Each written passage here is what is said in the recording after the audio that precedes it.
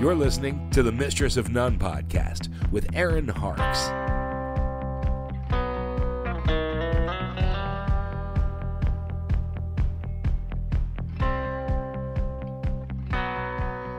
Hello. This is Erin Harkes with the Mistress of None podcast. Thanks so much for tuning in.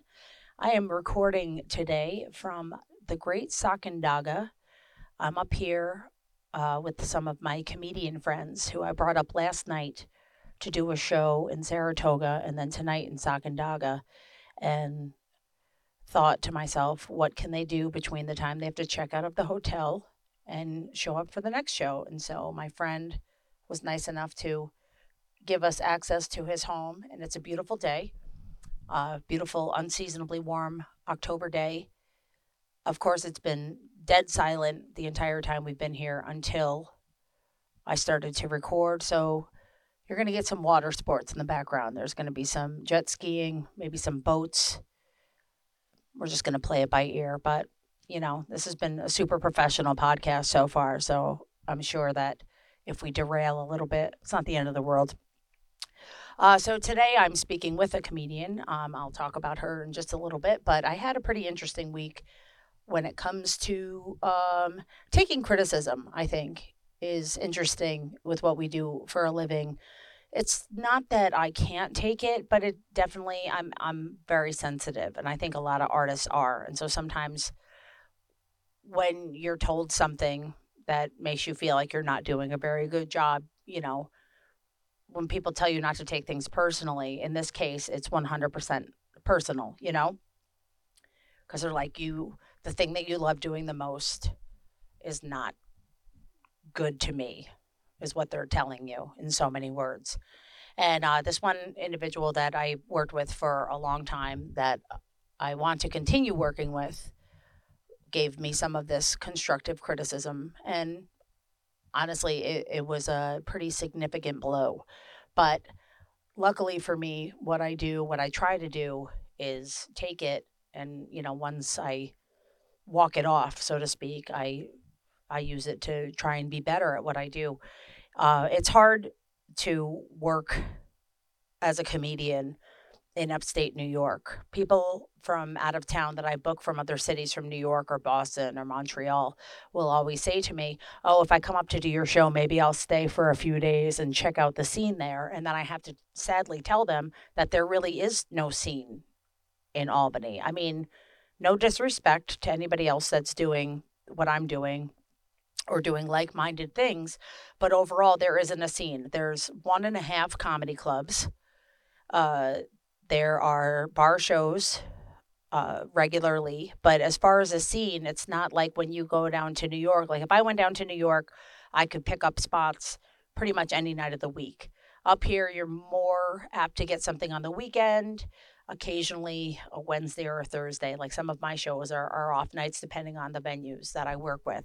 And so because of that, because of my love for comedy and my want to do comedy, I have created my own opportunities, and I produce my own shows, and I bring in comedians from out of town, and I try to work with some locals without oversaturating them. But when I produce the show, I usually host it, and I do the first bit to warm up the crowd before I start bringing new people up. And I've always kind of prided myself on writing new material, which could go great, it could go terrible. For the most part, I've been having some pretty good luck with it. I've been writing a lot to make sure that I'm keeping it fresh, that I'm doing new things every time. And you know what? I did my show somewhere and I had an off night. I had flown like 12,000 miles in a couple of weeks. I had a sinus infection. The crowd was not lovable, and I feel like I just did completely horrible. And I was the first one to say it. As soon as I got done. But the show wasn't about me. It was about warming up for the other comedians. And so I did my job and moved it along to them, but I wasn't happy with it at all. And I had already felt pretty bad about it. To be fair, like I ended up going to bed for like 4 days after that. I caught up on all of it. I'm feeling better now. I got really knocked out. But it was discussed further about, you know, what I'm going to do moving forward with producing shows at certain places. And yeah, I guess I didn't take the constructive criticism very well, considering that I already knew that I sucked out loud. But it's just a funny thing. Like I said, it's such a small area up here, and I'm working as hard as I can, and I'll learn from it, and I'll make sure that it's better every time. And the show that I do monthly up in Saratoga at UPH, I record it every time, and I listen back to it, and I take notes, and I make sure that I don't repeat any of the jokes. So that one, because it's on a regularly set schedule, I'm actually very aware of what I've done and what I'm going to do to make sure, because I want people to come back every single month. I don't want them to sit through the same set. I would never make them sit through the same set. And I explained to them up front that I'm going to try some new ones, and some of them are going to tank and some of them are going to soar. And the audience up there has been great. They've been really good sports for every show that we've done since we started in June. And so I'm hoping that that grows. We're looking to expand. My dream is to move that show. We're in the community room downstairs, which holds just over 100 people, and it's a beautiful space. But if you've ever been to UPH, the upstairs is the crowning achievement. It's gorgeous. It's an old church that they rehabbed into this beautiful concert space. And so I'm going to do everything I can to make sure that this elevates where we can bring comics in from all over the place and we can have these shows upstairs. And part of that is making sure that I write and that I keep it fresh and that I get repeat offenders every single month. And we had a great one this week, and we're going to have a great one next week or next month. And so if you're listening and you are near Saratoga, it's the first Wednesday of every month at UPH, Universal Preservation Hall. The tickets are usually put up on my website 1 month prior. And last night I was there with my good friend, Ashley Austin Morris, who is not only a comedian, she's also an actress. We've known each other for nearly a decade, and we've worked together multiple times. She is very funny, very quirky. She's adorable. She works well in all different settings. I said this to her just today. I can bring her to a place like in Saratoga where people might drive a little bit more with some of her like city stories, but she's also originally from Texas, and so I can take her to a place tonight in Broad Albin at Great Sacandaga Brewing. I say tonight, but you're listening to this after the fact, so it's too late, but we sold out anyway, so you couldn't come even if you wanted to. But she does great in both settings because she has that, hometown girl, like Southern feel. And so that's what's great about working with her, is that she can work with either of those audiences and really shine. And so I was really excited to sit and speak with Ashley Austin Morris. So stick around. She's coming right up. This is Mistress of None podcast.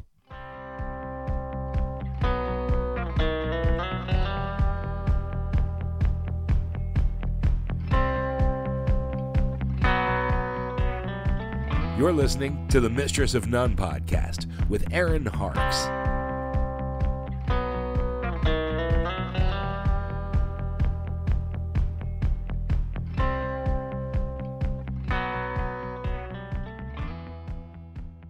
All right. This is the Mistress of None podcast. I am Erin Harkes. I am here today with Ashley Austin Morris. Hi, Ashley. Hi, Erin. How are you? I'm good. I love you. I love you. We have the best backdrop today for this. I don't always share the video, but I'm definitely going to share this one because we had some downtime. Ashley was up here last night for my show at UPH. It was so fun. It was so fun. She did so great. You all did. We all did. It was great. It was a great crowd. Yeah. And then luckily, because Ashley loves me, she said that she would stay for another night and do the show in Broad Albin tonight. So fun. Yeah, it's going to be a great time. And so I was like, well, what to do with them between checkout? Because that's whenever I'm on the road, I'm always like, what's the latest checkout I can get? Thank you so much for doing that. Because I'm always like, I check out and then my show isn't until like 8. And I'm like, I mean, there's only so much time I can spend at Target. I know you're Walmart, but I'm Target. No, it's not that. It's that. Not that you're Walmart. That was a horrible thing to say about No, I'm Dollar General, and I need you to protect my pronouns. They're Dollar General. Okay, Miss General. I need you to respect me. General Dollar. Listen. So anyway, so my friend said that we could crash here for a few hours, and this is like honestly the most glorious day up here at Lake Sacandaga. It's beautiful. The Great Sacandaga Lake. So it's so beautiful. It's Stop and Shop Lake. It's so. What are you saying? Sacandaga? Sacandaga. What is this language? It's probably Native American. Yeah. Okay, that sounds good. By the way, I wasn't trying to make fun of pronouns. I'm just Dollar She General. wasn't. No. Yeah. Yeah. No, she's making fun of herself. I'm making fun of myself. The listeners know that. It's Okay. fine. It's fine. I So love it, man. Ashley, thank you so much for coming up and doing these shows and doing my podcast. I appreciate Thank you. you. I love working with you, and I just always love working with you. And I think I was like, can I do any shows in the future? I think I asked you. I think we talk from time to time. Yeah. It just comes up, but like Yeah. it's not like you. I always love your audiences too. I pride myself on having some pretty good audiences. Yeah, you do. I You think really do. I think like I work with really good venues and I make Mhm. sure that like I mean somebody started talking like during your set and that woman Teddy at UPH was laughing because I got up and did one of these like Who was talking? just some woman in the back. Oh, And it okay. obviously wasn't loud enough for you to know. No, I didn't know but, like, this, I but went- thank you. I went like But thank you for doing that. You know, that's why it helps that you're a comic because you're sensitive to stuff like that going on. Yeah. You're It's also just- really, it's really, disruptive. really great host, which those people don't understand. That's not always people can't always do both. Well, thank you very much. I never really liked hosting. Nobody does. I like it. But now I do. Mhm. Like when every time I do a new show someplace, what I do is I'll headline the first time. Mhm. That way it's no risk. I'm like, if nobody shows up, if we Yeah. don't make any money, if we bomb, we got. All right, we have to at least say hi to her. She's clearly trying to get in the shot. We have the Messiah, Christine Berg, in the background. All right, she's out of view now. Okay, all right, we can't see anymore, so put your arms down. Anyway, so I'll usually headline the first one, so it's no risk. You know, I get locals like my local crew that I know will take a hit with me if we have to, but it usually goes well. And then I take Yeah. over the hosting duties and I bring in different headliners. Yeah. And so every time I get a new venue, it's like usually the same roster. Like I get you, I get Kelly McFarland, I get like Yeah. the Jay McBride, I get the, you know, and then, but like each time I get to meet more women. Like last night you brought some Yeah. guests with you and I have known Christine. I worked with her before, but I got to meet two other fantastic Yeah. ladies. And that's what I'm hoping for because Mhm. I know that sometimes I don't always get to pay very well for shows, Mhm. but I know that a lot of New York comics, some of them really love the opportunity to be able to do more than 5 minutes Yeah. and maybe make some money. And Yeah. so some I people like it it. works and some people it doesn't. I love it. I love it because I love working with you. I love coming up here. I love these audiences. I think it's really important for big city comics to get out of the city to 100%. to know that their material is not just like coastal elitist. You know what Yep. I mean? Like, because New York City is not a real city. It's its own. You know what I mean? It's Yeah. like, listen, I love New York City. I thank God every day I get to live there. But it's not like an accurate representation of most cities in America. You know what Yeah. I mean? In fact, the reverse is true. Like when I go down there, like, Yeah. I told a joke at Stand Up New York a few years ago. Is that the Upper East Side? Upper West Side. Upper West yeah. Side. And my joke was about how like I don't go to the gym if the parking sucks because I'm not going to walk Oh, like right. a mile. And they like looked at me. I was like, you know Oh, what? Fuck yeah. you. I know you don't drive, but you know what I Yeah. mean. Like, That's the thing is like you've heard of a parking lot. you know what I'm talking about Right. because they weren't just like not laughing. They were looking at me like, what who does she drives drive? to the gym? And I'm like, Yeah. so the reverse is true. I think it's always smart to get out of your element. And also it's like all we are is trying to build audiences, Mhm. right? And I don't know. I always love coming up here. I like that last night somebody said, I really loved the show. I loved that it was all different kinds of women. I love that too. And I think that's one thing I really love about working with you is like women from all different perspectives, all different. And also, we've both aged and changed as comedians. Absolutely. And we've known each other a decade. Like, yeah. that's amazing. Yeah. Like, we've been working. I wouldn't have even gotten to do an album if you hadn't been like, I think you should do an album. You know what I mean? Like, yeah, I think that we've done a lot together over the years. And in this business, the relationships you foster are so much more important than Yeah. people realize. And the older you get, the smaller your circle gets. 1000%. Because it's like quality over quantity. 1000%. And I think for me, I'm always looking for ways because like I have, I don't think I'll ever like make it, quote unquote. I feel successful. I feel happy with what I'm doing. Yeah. But for myself, like I might not be like marketable enough on like a main stage somewhere. And so I'm always looking for ways to stay involved in it from another perspective. Like, we had discussed public relations and PR and producing the shows and learning all the different aspects of it so that, like I was saying earlier, there aren't many opportunities up here, so I have to create my own. Right. And so that's. But I think that is success, right? No, like, I don't think that I'm not successful. I just don't think I'll ever be like a household name, and that's okay. I don't even know if there are any of those anymore. There's a few. If you think about, there's a few, but like social media makes it where everybody can have their own amount of fame in a weird way, and so there's very few like actors or comics that like everyone knows now. Yeah. It's crazy. The divide between famous and not famous, like there used to be some like mildly famous. Right. And like some in-betweens and everything. And now I feel like it's like open mic comic, Amy Schumer. Yeah. And like nothing in between. Because I'll book somebody that has like the most ridiculous, fantastic credits. And I'll say to the audience, like, you guys don't even know how lucky you are to see this comic for $10. Do you even realize that? And I'm like scrambling to sell tickets. And it's not because of the comic and it's not because of me. It's just like people are like, but it's like you say like one tier up. And they're like, oh. Like, I know him. So it's just, it's weird. It's because I think we used to have like 5 stations. And now we have 1 million people on, that you can choose your own adventure of the internet. Yeah. And we used to have like, there was Comedy Central, HBO, ABC, NBC, Fox. Like that was like kind of it. Yeah. So if a special came out on HBO, there was like probably 3 specials that year. Or if you make like a viral video. Yeah. Like you might not, like, because I've known some people that have made a viral video that I know, like, they're not terrible, but they're not the best comic I've ever seen. Right. And all of a sudden they're like going on the Tonight Show because they got a million hits overnight. And you're like, oh, so that's why, I mean, like people are always like social media, but it's like, that's kind of what we have to do as comics now. Yeah. I think it's just part of it. But more so than ever, it's like you have to find your niche and find something that's going to make you stand out from everybody else. So we try to make funny videos and we try to do things to increase our followers to get more fans at our shows. It's the nature of the beast. Totally. Yeah. Totally. I don't know how to do it. Please follow me. Please. Please. It's Ash Austin Morris. Please follow me. But, you can just Google her first as well. And I'll, of course, tag her in all of this stuff. All that matters is the followers. I know. But, I mean, I'll give you my baby if you... No, I'm just joking. Just joking. High five. Your kid's first words are going to be just kidding.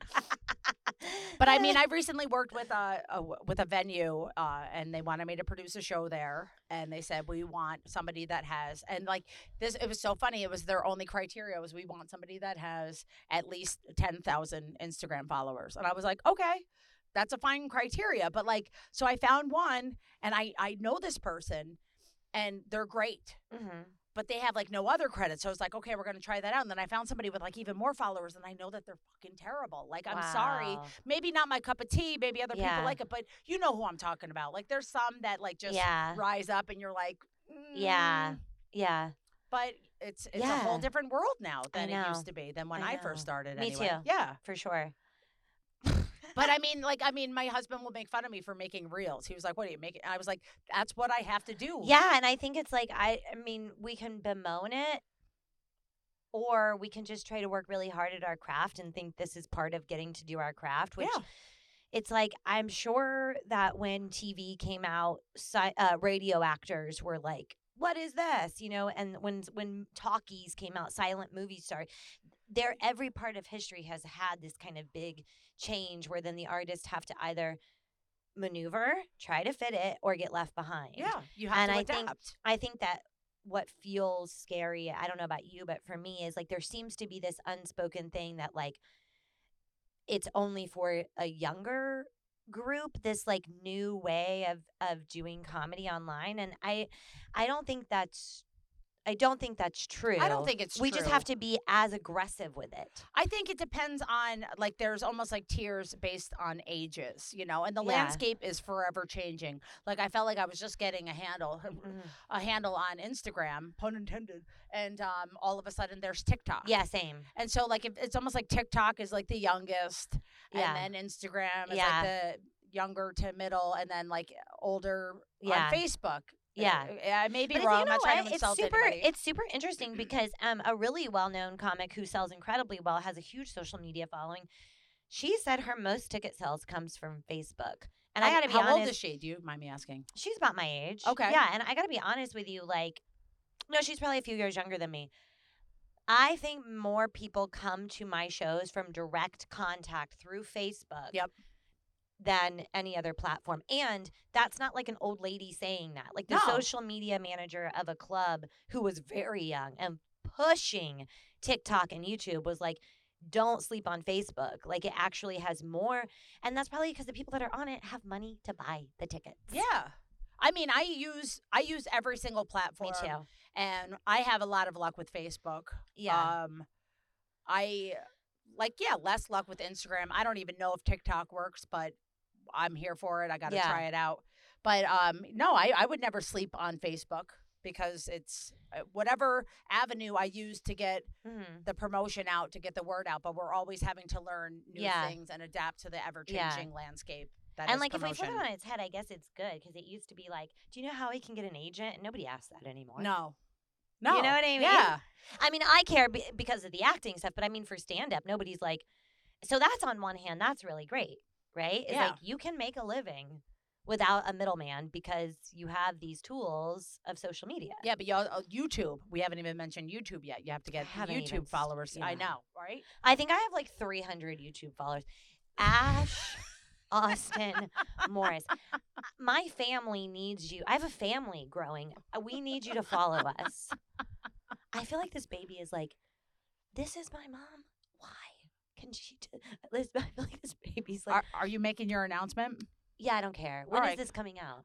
Probably like 3 weeks. Yeah, that's fine. Okay. Because here's what I realized. Ashley's pregnant. I'm pregnant. Okay. Here's what I realized is this is I think this must be a very American thing that I am like, oh, I don't agree with this at all. If it's for a lot of religions, you're not supposed to announce. Mm-hmm. And I support anyone's belief. Sure. Like not that I support their belief. I respect anyone's belief. But I don't happen to be that religion. My religion doesn't have it. I'm Christian. We can say whenever we're pregnant, but I think our society is like, oh, you're not supposed to say too soon because there's really high miscarriage chances, and then if you miscarry, you like announced it, and it's like, so then I should just not tell anyone, so if I miscarry, I can deal with that sorrow alone. Yeah, that's a really good point. You know what I mean? And then Christine brought up a good point, which is like, no, it's probably so that 3 months from now, people aren't like, how's the baby, and re-trigger you. So I get that. Yeah, or like touching your stomach or whatever. So like, I get all of it, but just for me personally, I don't know how to deny what I'm going through right now. Yeah. Like I'm having a hard time breathing. My mouth is dry. I need caffeine that I can't have. Like, I don't know how to just keep that to myself. Yeah. Well, and that's fine. I think for some people it's more of a superstition than it is a religion. Oh, yeah, I'm not superstitious. Yeah, well, but I mean, I like that people break. And then I just bleed out. I shouldn't have said that. That's Ash Austin Morris. Ash, but I think that Austin Morris. I like that people break with tradition because a lot of this it's rooted in like some real old school archaic bullshit, And I think it's just it's like how when Joan Rivers made her debut on the Ed Sullivan Show, she was pregnant and not allowed to say it. Yeah. Well, yeah, because you can't even talk about the fact that she took dick, Well, like Ash, Austin. No, but it's like I just don't want. I think that's the beauty of comedy. You do what you fucking want to do. We do what we want, and also, if I have a miscarriage, I'm going to have to talk about that on stage. And that's the beauty of stand-up. And she will. And that's the thing. Like, I told the first joke last night for the first time. I talked about how I accidentally drank alcohol a month ago. Oh, my gosh, I didn't know that. Are you all right? I'm okay. But I talked about it. Holy cow, that must have been scary. It was terrifying. I picked up the wrong glass. I'm honestly shocked that in 13 years, it hasn't happened yet. It's like the only time it happened. Especially because, like, work environment. Yeah.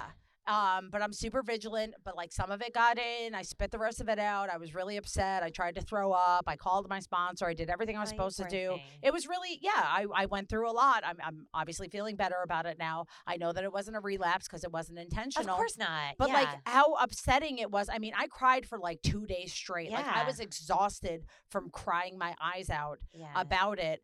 And less than a month later, I'm like talking about it on stage. Yeah. Because that's what we do as comics. I said, I know that it wasn't intentional because if I'm going to accidentally pick some shit up, I know it's not going to be some Huckleberry fucking lemonade. Like, right. It's gonna be Some Johnny Boone's Walker Farm. Blue or like, Right. like some good shit. Right. But I said it and like Wow. it got a great laugh last Yeah. night.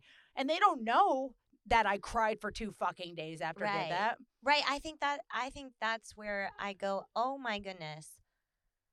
Like, this is the most incredible gift that we get to do. Like, Yeah. first of all, look, like this, I don't see this. This is ridiculous. This No. is stunning. Your friend is so kind to let us do this. You're such a smart person to do it here. But like the fact that we get to take pain and the thing I'm probably the most embarrassed about in my life is my inability to spell and use grammar because I didn't go to school. Yeah. And like one of the jokes that that people seem to like, I don't want to like be prideful, but is the one about I was homeschooled, except the books never came, so I was just home. I do love that joke. But it's like, oh yeah, because this thing, like there's not a single day that goes by that I'm not like embarrassed by my inability to know certain things that would have been taught in school. Yeah. But because we're comedians, we get to talk about this stuff. And I think it's so important. It's a version of therapy. And some things are dark and some things like, don't hit the same way all the time. But back to that, because we were talking about like getting out of your comfort zone. Yeah. Geographically speaking, I've gotten to perform in a few different states around the country. And I know now, like, south of the Mason-Dixon line, like, what not to say. Yeah. I know when you're in Ohio, you shit on Michigan. And when you're in Michigan, you shit Yeah. on Ohio. Yeah. I know in Toronto, not to make jokes about dead pets. I had a real bad experience about my cat Are getting you hit by a car. joking? I'm not joking. They love animals. I was like, I walked off stage. I love animals too, but no. Wow. But so it's different They wherever need to you pick go. their doesn't their prime minister like do blackface? They have other things. There's other things to be upset about. I know, but hey, that's what you learn. But you learn that from That's being on weird. the road. But one of the things that I loved, I was in New York. And I love animals, but okay. Yeah, I did Nice Try with Yeah, Michael yeah, yeah. I Costa. love that show. And I wrote this joke about my dad, and because I have no relationship with my father. Right, same. And like I kind of blend like my dad and my stepdad because I had a relationship with my stepdad that wasn't a good relationship. Right. And then I have my dad that I barely know. So I just say my dad. Nobody needs to know the fucking difference when I'm on stage. But the joke is Same. like, I was talking about a class that I took in New York City where I felt like a boomer because I was like easily 20 years older than everybody Wait, I else. was in that class with you. Well, you were part of teaching. Oh, that's the right. Class. That's Yeah. right. Okay. Jerk. I was a professor. But like I felt like 21 Jump Street in there, like, how do you do, kids? Like I was undercover. But I said this one joke one day and somebody's like, oh, that's a dad joke. And I was like, wait a minute. What's a dad joke? I was like, is that like when he said like you're not really mine? And I said some other like really like terrible things. And in New York, it hit so well. Yeah. People laughed really hard. Yeah. Told the same joke a week later in like some upstate town like Right. this. And they were like, oh. And I was like, and I made a joke like, sorry, just because your dad's your boyfriend. Doesn't, Okay, but like, that's funny. I yeah. know, but I didn't say that, but I wanted to say that Yeah. because they were all bent out of shape. So it's like you learn about, but Yeah. Obviously I don't think it's hilarious that I had like a pretty shitty childhood with like a Right. jerk off stepdad and a Yeah. distant real dad, but I make jokes about Yeah. it and I laugh really hard about it, and that's part of the healing. Totally part of the healing. Yeah. 1,000% part You of the have to. healing. 1,000%. Yeah. 1,000%. Yeah. And also that it's not that you don't do it until I feel like we don't really do it until we are healed. That's what I think is important for the audience to know. Like, I'm fine. That's a good point. You know what I mean? Like, if they think we're not okay, then it's not comedy. Yeah. But it's like, no. I'm here for your enjoyment. Yeah, like don't feel bad You're for not me. my therapist. I've dealt with it with therapy. I'm here so we can laugh about it because I know even if it wasn't that exact situation, you were broken in the same way. Yeah. we've all been broken in the exact same ways. Absolutely. Just different little circumstances. No, and I think the same thing. It's like sometimes I'll start a premise or something, and it's something that you would think was sad, and occasionally you'll get it like, oh, and know. I'm like, Yeah. don't feel bad for me. Like, Yeah. I'm doing great. Yeah. I know. This is funny to me now. It's funny to me, and I'm adorable. Isn't it cute that my dad never loved me? I got knocked up. Isn't it cute that Ashley never learned to read? Yeah, that sucks. I gotta sound out things. What's this say? Ooh, ah, Paul. That's her husband. It's my husband. Why is he calling? Why is how old are you that your lettering was that big on your screen? What was that? What are you talking about? He was sending me a picture. Oh, sorry. I saw that. I I'm thought you praying. had just a big text like an old lady. Look at my husband sending me Bible verses before my show. Oh, that's cute, but put it away. Oh, sorry. What time is it? We've got to feed. Okay. Oh, it's almost time to go. It is. Okay. Well, no, we have a few more minutes. Okay. Awesome. Yeah, it's my show. It starts when we get there. So. Awesome. Nice. So what's now Ashley is also an actress. You have been on Thank you. Fleischman is in Trouble We on can't Hulu. say any of the things. Oh, you can't? No, not until the strike is over. We Oh. can't say any of the names. Okay. Yeah. I will. You don't even have to add out. It's obviously that was a mistake. Yeah, well, it's going to be back before this airs, I'm sure. Hopefully, yeah. But you have been on. And that was the best experience of my life, what you just said, which I won't say. Okay. Well, that show that we're not talking about was a great experience for Thank Ashley. you. So with the writer's strike, though, is there anything on the pike, or is everything just all up in the air right now? I think everything's all up in the air Mhm. because it's like the writers got a good deal, and but out of solidarity, they're not going back until we can. That's what's been really beautiful is like the cross union solidarity has been amazing. Well, because I saw how your union stepped up for Absolutely. the writers too, so that's Absolutely. amazing. And then if IATSE, which is like the cruise union, if they have to strike in early 24, I'm assuming I know we will. We'll all support them. And it's like I think there was a lot of pushback online thinking that we were all just kind of being like really privileged people. It's like, no, we're all union workers. Most of us are not wealthy. And you should do it too. Yeah. Like, your job is also at jeopardy because Yeah. of AI. You should also be getting money from big corporate. Like, no one in Don't this get country. mad at me for sticking up for myself. Stick up for yourself. Because the thing is like these CEOs are stealing from. There's no more middle class in this country because they have taken it all. Yep. So it's like it doesn't matter if I'm.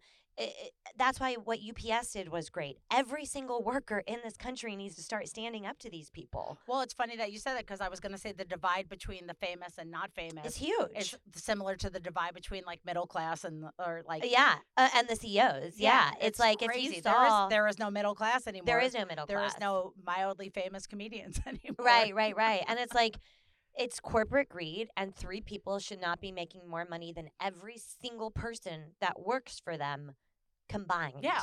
And you've seen some of these stories where somebody was like, I wrote for like a major network show. Emmy award-winning show that has gone in syndication for 20, 30 years. Yeah. And they still have to They have pick a up second job. shifts at fucking TGI Fridays. Yeah. So that's not greed. No, it's not greed. That's the thing is it's not standard greed. of living. It's not even standard of living. It's fairness. It's like absolute you fairness, actually yeah. did nothing. And the artists that created your shows, just like the people that build the cars, are not getting any. And it's like then take off your tie and go build the car. Yeah. And they talk about like some CEOs that like if they could give each of their employees like $1,000 more a year and it wouldn't even affect them at all because they're making so much money. I don't know if it was the writers or SAG, one of the unions. I think it was the WGA. If the head of, and I'm not going to say what network, took a 1% pay cut, it would meet every demand that the entire WGA asked for. 1%. 1%.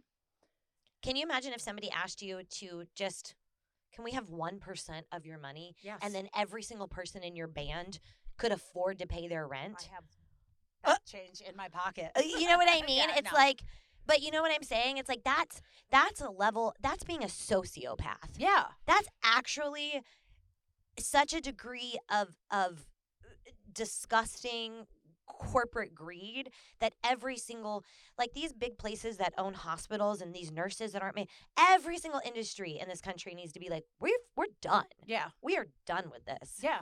And that's the thing. It's like they see, well, now because it's upsetting their TV viewing. Yeah, whatever. the fall lineup. Yeah, and so they're like, you guys are being greedy, get back to work. And it's like, no, we're not. We're fighting for what we believe in. Mm-hmm. You're just mad that you're not doing it as well. You should do it for your own job. You should do it for your own job. Yeah. But I also think people think that, and I listen, I've always had a side job my entire life. I've worked since I'm 13 years old.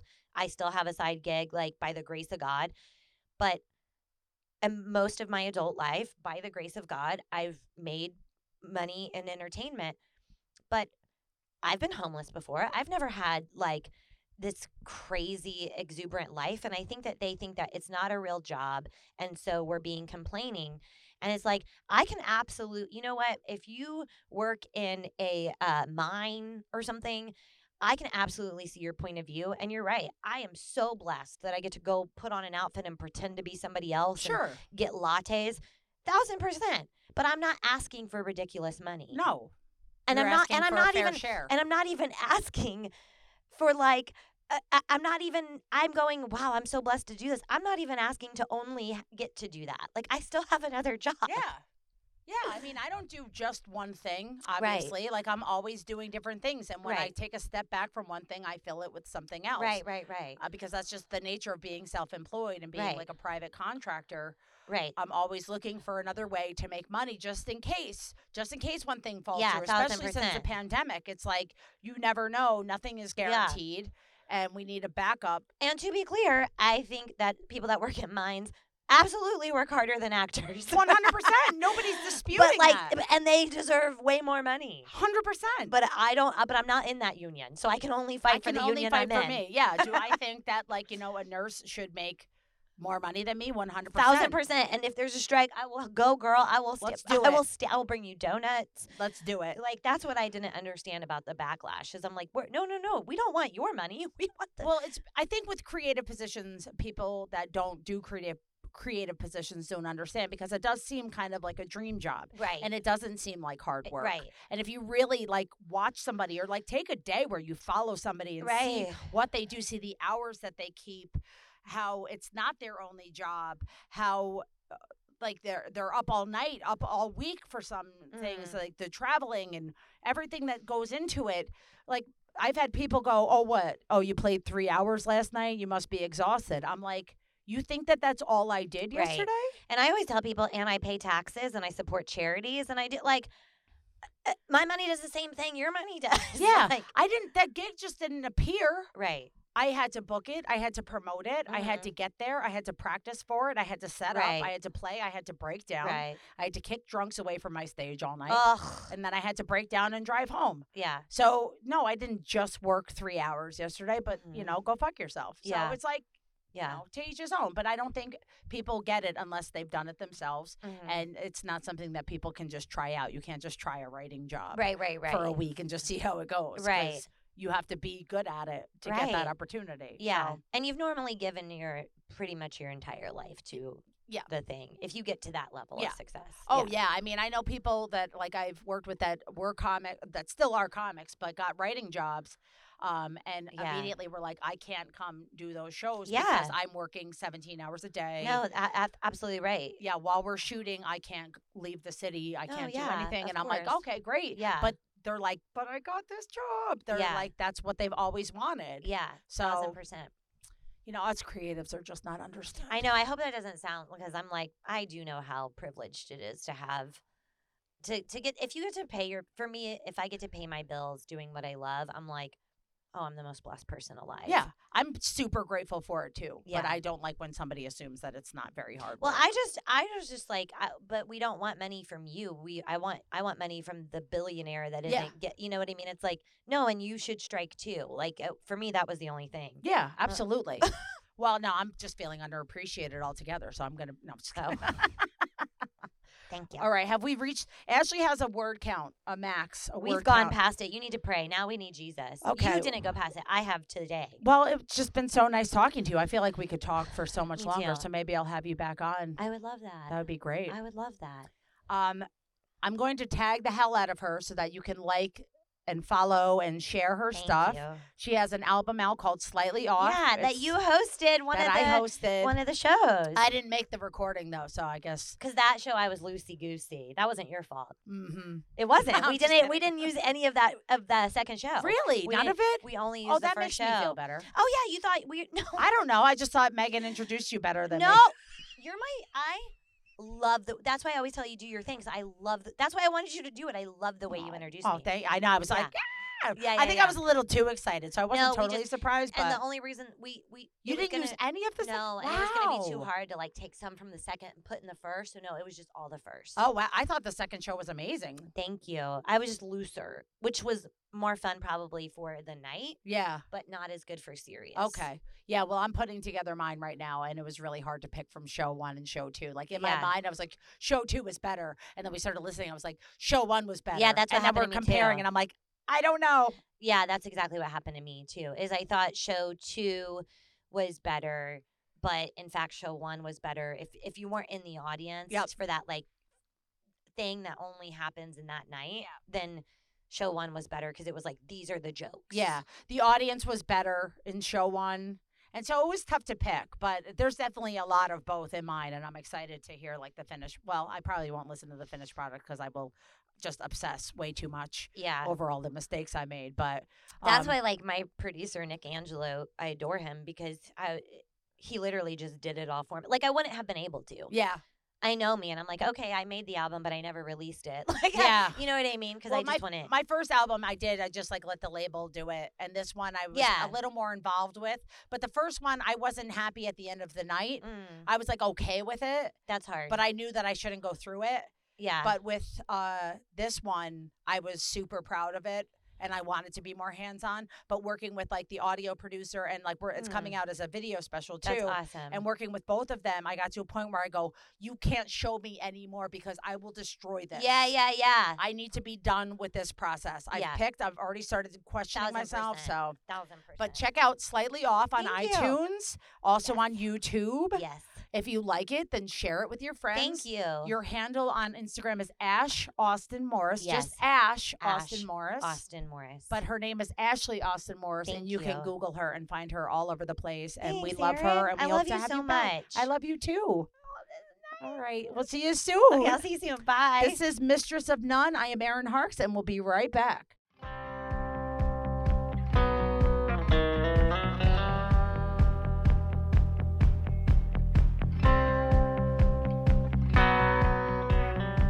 You're listening to the Mistress of None podcast with Erin Harkes.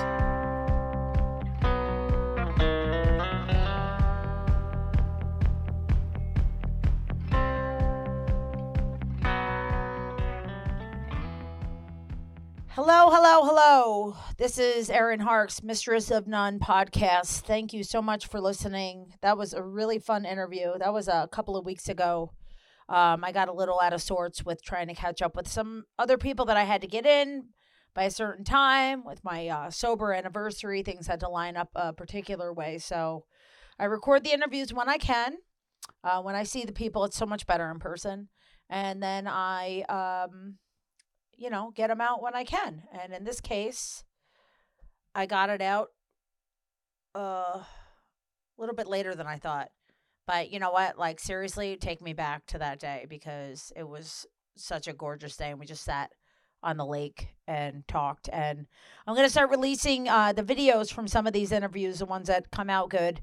And you can see the backdrop and you'll see the sun setting a little bit. And it was really quite something. And we'll take you to a nicer place in your own mind. A couple of things coming up for me. Got some very exciting stuff coming up. Tonight, I will be at UPH for my Women Aren't Funny comedy series, a monthly comedy series. Tonight, we have Chanel Ali. She's been on MTV and Comedy Central. Super, super funny lady. What else?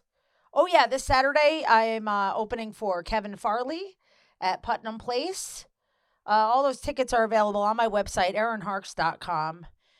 And I would be remiss if I didn't talk about this next thing because it's been on my mind a lot. And I know it's been on a lot of other people's minds. And just a little bit of a trigger warning. It's going to be a very unpopular opinion on alcohol related kind of stuff, I think. Either unpopular or just unsettling, but it's just how I feel, and it's just something that I wanted to talk about. As a lot of you have heard, I mean, if you haven't, I can't imagine why. Matthew Perry died this weekend.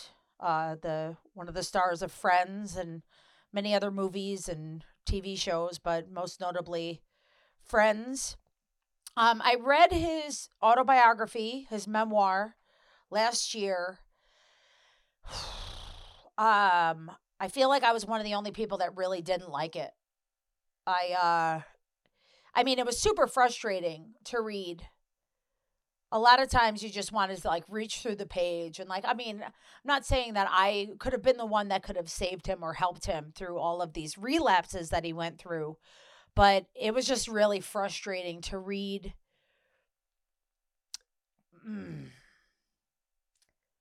One, it was frustrating to read because he kept repeating himself. He kept bringing up like, here I am, star of the #1 TV show in the world. And at one point he was talking about being in that and the whole 9 yards when that was also at #1. So he's like, here I am, the #1 TV show and the #1 movie in the country. And he just said that so often that I started to like let out like an audible groan every time he got to that part. Because I wanted to kind of be like, yeah, we know. We know that you were on that. Like, that's why we're reading this book. So some of the things just seemed like a little like inarticulate, and it was just kind of, it was frustrating. Maybe it was just me. Maybe it was just frustrating as somebody in recovery to read something like that.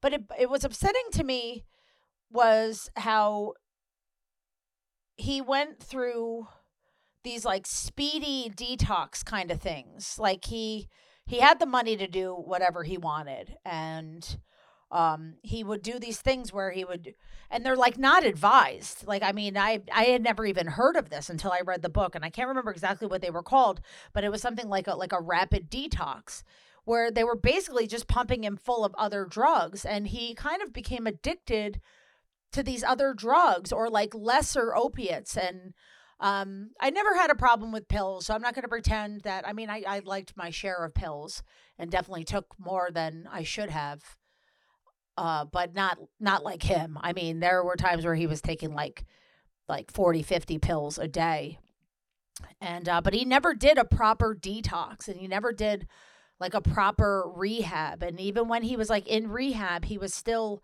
being pumped full of drugs. I remember when I got sober, I was given 3 different types of medications, and one of them was Xanax. And I remember thinking that wasn't a good idea. I guess I'm lucky that I had the wherewithal to go, like I'm not going to trade in one addiction for another. So I am very lucky in this regard. And I'm not trying to pretend that, it's easy for other people. And why didn't they get it? I'm just frustrated, I guess. I'm frustrated with his story. And I wish he had a different life. I wish he had a different outcome overall is my blanket statement to all of this. But I remember thinking when I first got out of detox that one of the pills was for if I had any cravings.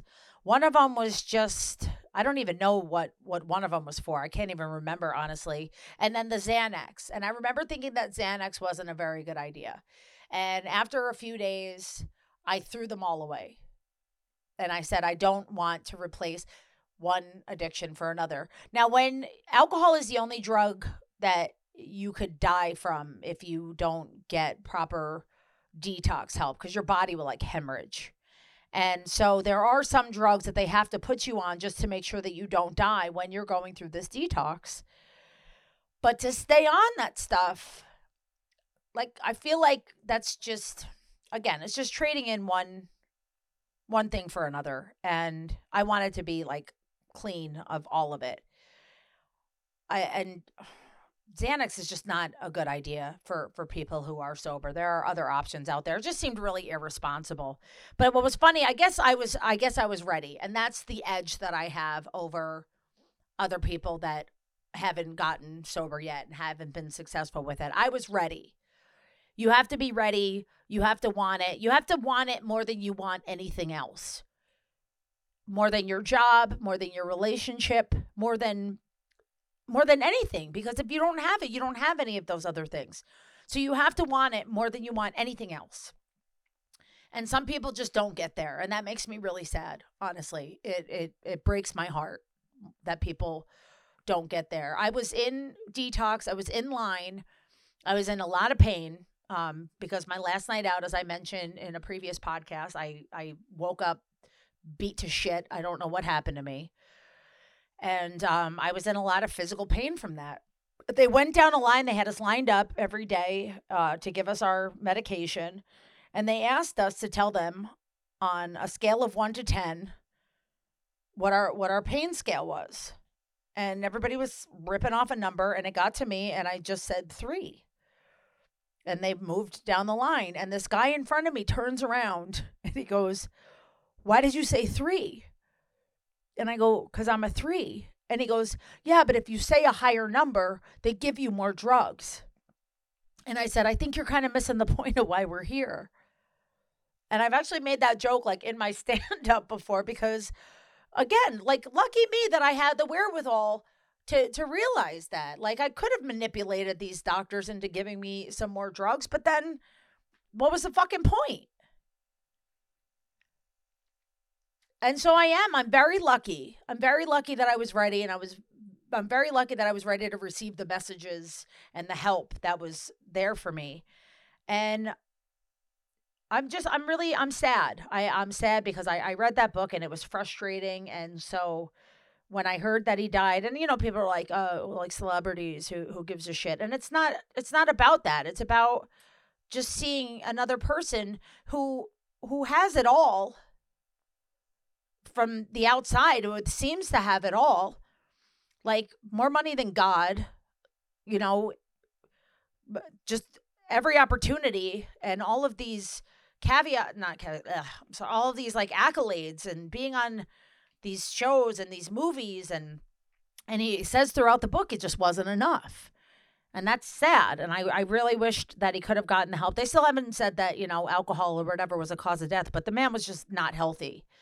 And my very unpopular opinion about this disease is that everybody has a different bottom.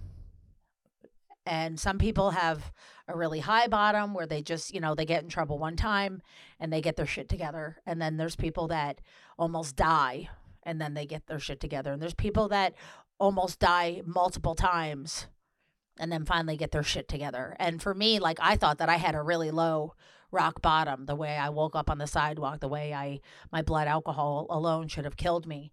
And I remember going to one of my first meetings and sharing my experience and looking around the room and seeing people look at me like, yes, so what? Like they had done it multiple times. And it's important not to compare yourself to other people, because like I could have gone back out and done it a few more times. Who knows if I would have found my way in, gotten my way back. So I'm glad that I'm glad that I've never relapsed. Knock on wood. I don't know if there's wood around me, but maybe that's wood. I don't know. But I've also put in the work. So, I mean, it's part luck, but it's part a lot of hard work. And for some people, here's the unpopular opinion. For some people, the rock bottom is unfortunately death. And I think, like, in this case, in a way, I feel like this guy is, like, finally out of his misery, because he was just always in pain and always sad. And like he says multiple times how he just felt nothing. And I'm not saying that he was like a lost cause or anything, or that it's good that he died, but like he's finally at peace, because alcoholism is a disease. And a lot of people don't agree with that because they feel like it's voluntary and they feel like you should be able to control it. And, God forbid you compare it to like cancer or heart disease or something, because people will basically call you a fucking animal because, nobody purposely gets cancer or, heart disease or anything like that. Well, I didn't purposely get alcoholism. And if I could have not gotten it, believe me, I would have. There's a big debate out on nature versus nurture. And I had both of those lovely things. Like, I had genetic alcoholism in my family, and I also had a lot of trauma in my life that led to me trying to kill a lot of pain. And so it's not a choice. Maybe you don't want to call it a disease, but I believe that it is a disease. And for some people that are suffering, sometimes they're just never going to survive that disease. And their relief is passing away.